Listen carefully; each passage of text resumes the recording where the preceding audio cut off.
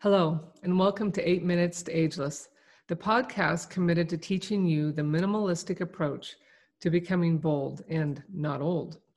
On this 20-minute weekly podcast, you will learn how to care for your body and mind while spending the bare minimum amount of time to be successful. I know that life is full, so full that we tend to put our own needs on the back burner, and in some cases are simply too confused to figure out what to do, so we do nothing. This podcast is designed to help you leave regrets behind and start caring for yourself, no matter your age, so you can grow older and like it. And I might say, even love it. My name is Dr. Kelly Pearson, and I am the host of this podcast. I'm a practicing chiropractic physician and author of 8 Minutes to Ageless. Over the past 40 years, my patients have taught me so much about what not to do that I finally just had to get this book written and podcast started. But before we begin, I want to thank all of you who've read my book and keep sending me inspiring comments that you're getting your life back. That makes all the difference and makes me smile. Good morning, good afternoon, good evening, and I'm hoping you're excited for this next 15 minutes because I'm going to be talking about a couple of things I mentioned in the past, but kind of putting it together. I had a remarkable week, even though I have written a book about all the things I'm talking about. It doesn't mean that the author knows everything that he or she will be learning as a result of sharing that information. And that's the best part about sharing information in the world, is that you are always taking it yet to another level. You can see a new piece, another perspective. And for that, I'm eternally grateful. So I think it's critical that we be in charge of the things that we can be in charge of, like the old serenity prayer, don't try to change things that you cannot change. But we are often controlled in life by things we think are controlling us, like our positions at work or our cultural stance and the ability to be heard or whatnot. Oftentimes those that can lead us down a road of feeling not very in control. But what we are in control of is our posture.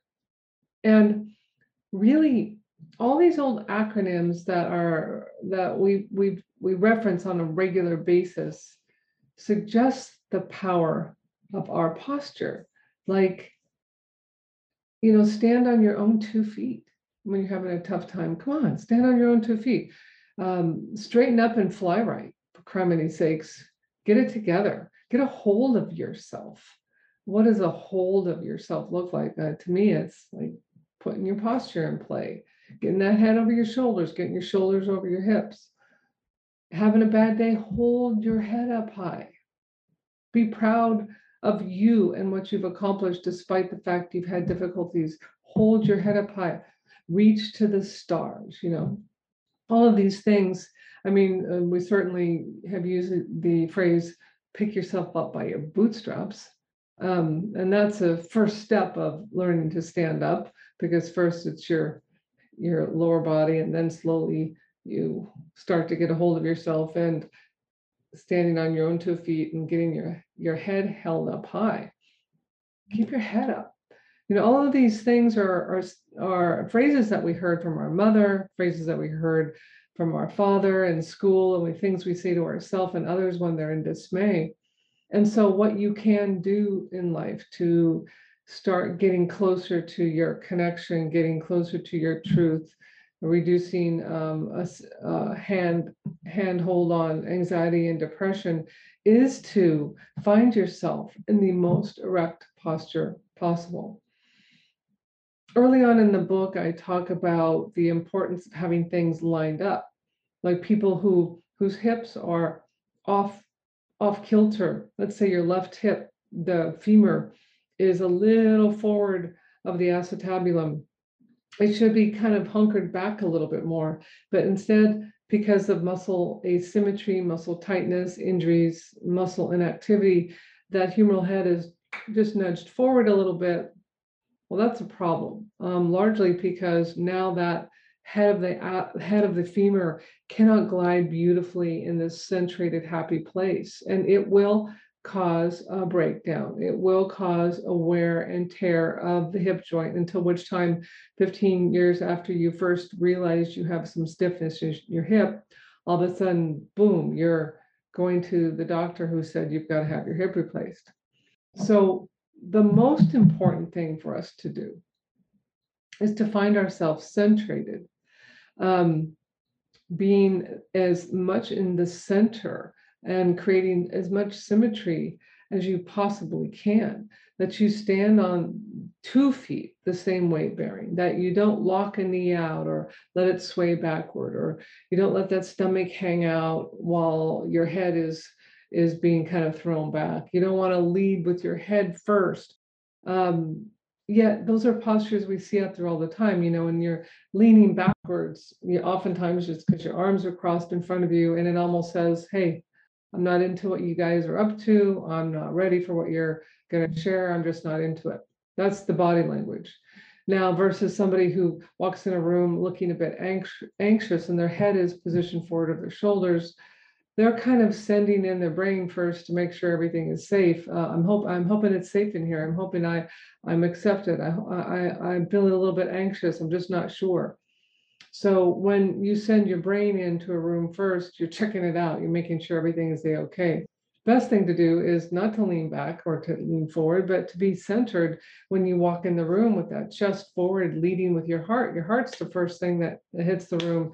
And that person is really fun to talk to because they're just as interested in you as you are in them. That they're not in that space of anxiety or judgment. They're just fun to talk to. So pay attention the next time you're talking to somebody who's really amazing. Look to see how he or she is holding their body.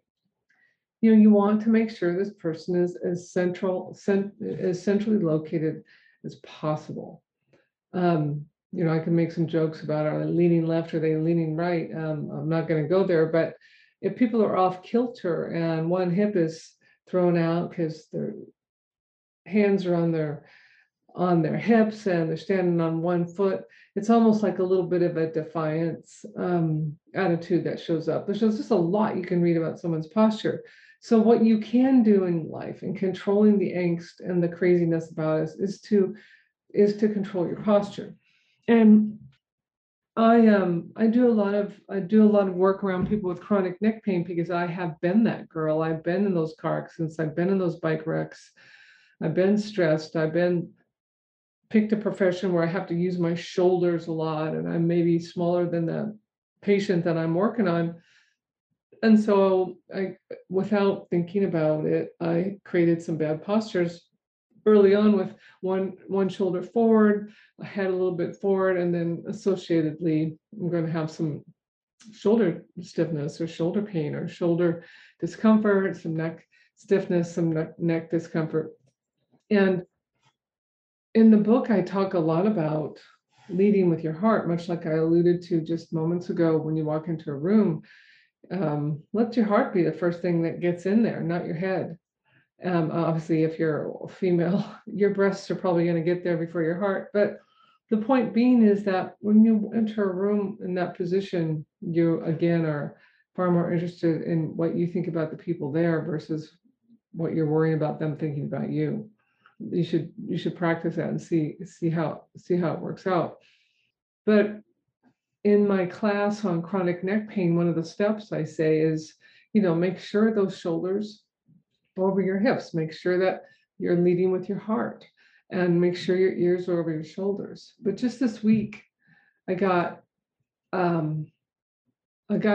hit when I was walking, like to stretch trying to pretend my head is moving towards the stars.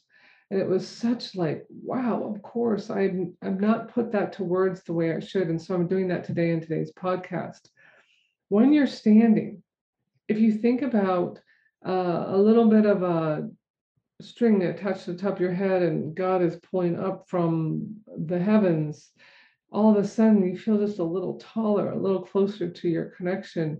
And in truth, it decompresses the cervical degeneration and cervical disc degeneration. It absolutely just kind of helps that head to come back over the shoulders. And in the same vein, your shoulders just necessarily drop, creating more space between the top of your shoulder and your ear. You get a sense of elongation. And when I want you to try this, because I take my dogs for a walk every day, and sometimes on the weekends, maybe twice even, while they're waiting for their mom to finish work on the computer or something. And I've got one dog that pulls like a nut butter, and another guy who's just, stopping every 10 seconds to smell the flowers or weeds or ice, depending on the season. But when I let them pull me this way or that way, I might feel an irritation of a chronic place where I hurt my neck a couple years ago. But if I lead with my heart and then create this little tiny bit of extension in my neck, it's like boom, I come to this place of complete comfort within my body, even though I'm being pulled two different directions randomly by two different sized dogs. And so that's what I want you guys to play with today, is that a piece about the posture that you can control, whether it is standing on your own 2 feet, whether it is not notably leaning backwards or leaning forward, but standing right over your hips and your shoulders, that your arms are back or your shoulders are back and not forward, and that your head is being pulled away from your upper body in this really lovely opening type of phenomena. And think about all the phrases that your mom would say when you're in crisis, stand on your own 2 feet, straighten up and fly right, get a hold of yourself. You have that power. And if you find that, you have another problem like a kyphosis, an increased curve in your mid back, then get my book and read about ways to stretch the ligaments so you can start to stand straighter. I mean, posture is one of the most beautiful gifts we have, but we're ignoring the heck out of it. We're sitting in chairs bent over, texting and this type of thing. And one of the gals that works for me, she's a fabulous young woman, and she's kind of a superstar on this one particular game platform. And she was telling me about the fact that she has a sponsor, and it's the sponsor of somebody that makes a kind of outfit for people who just sit on the couch all day. So it's not like it's like a cape bathrobe, where you got a ton of room to cross your legs, put your legs out. You just like, it's a blanket with a little hood, and it just comforts your body that is staying in one place with your head forward all day. And I was like, oh my gosh, I don't know how I feel about that. If every 15 minutes you were inspired to stand up, or every hour at least to stand up and stretch and open up and bend back and reach overhead and do a couple pull-ups, do a couple push-ups, that would be awesome. If you got extra points on your game, you're gaming for, hit this button to say, I just did 3 pull-ups and 3 push-ups. Oh man, that could solve our problem, but that's not likely going to happen. So this week, I just really, really want you to be aware that what you have control of is your posture. I mean, there's other things as well, what you think and what you speak, for sure. That's not the topic of this particular podcast, but don't ever for a second think that you don't have the ability to be a centered human being connected to spirit by choosing it, because you do. So that's what I want you to work on this week, is stand up and fly right. And I'll look forward to seeing y'all next week. Thank you so much. In keeping with my minimalistic approach to life, I keep this podcast short and only add the most critical points, not adding fluff. So for today, we are done, but I hope you will do a few minutes of the good stuff we talked about. If you have not picked up the book, you can get it on Amazon. The website, 8minutestoageless.org, will have the show notes and any videos that I mentioned on this podcast. I thank you for spending your precious 20 minutes with me. And as always, you can reach out and contact me via the website. Remember, one day at a time, you are getting bolder and not older. I look forward to seeing you next week.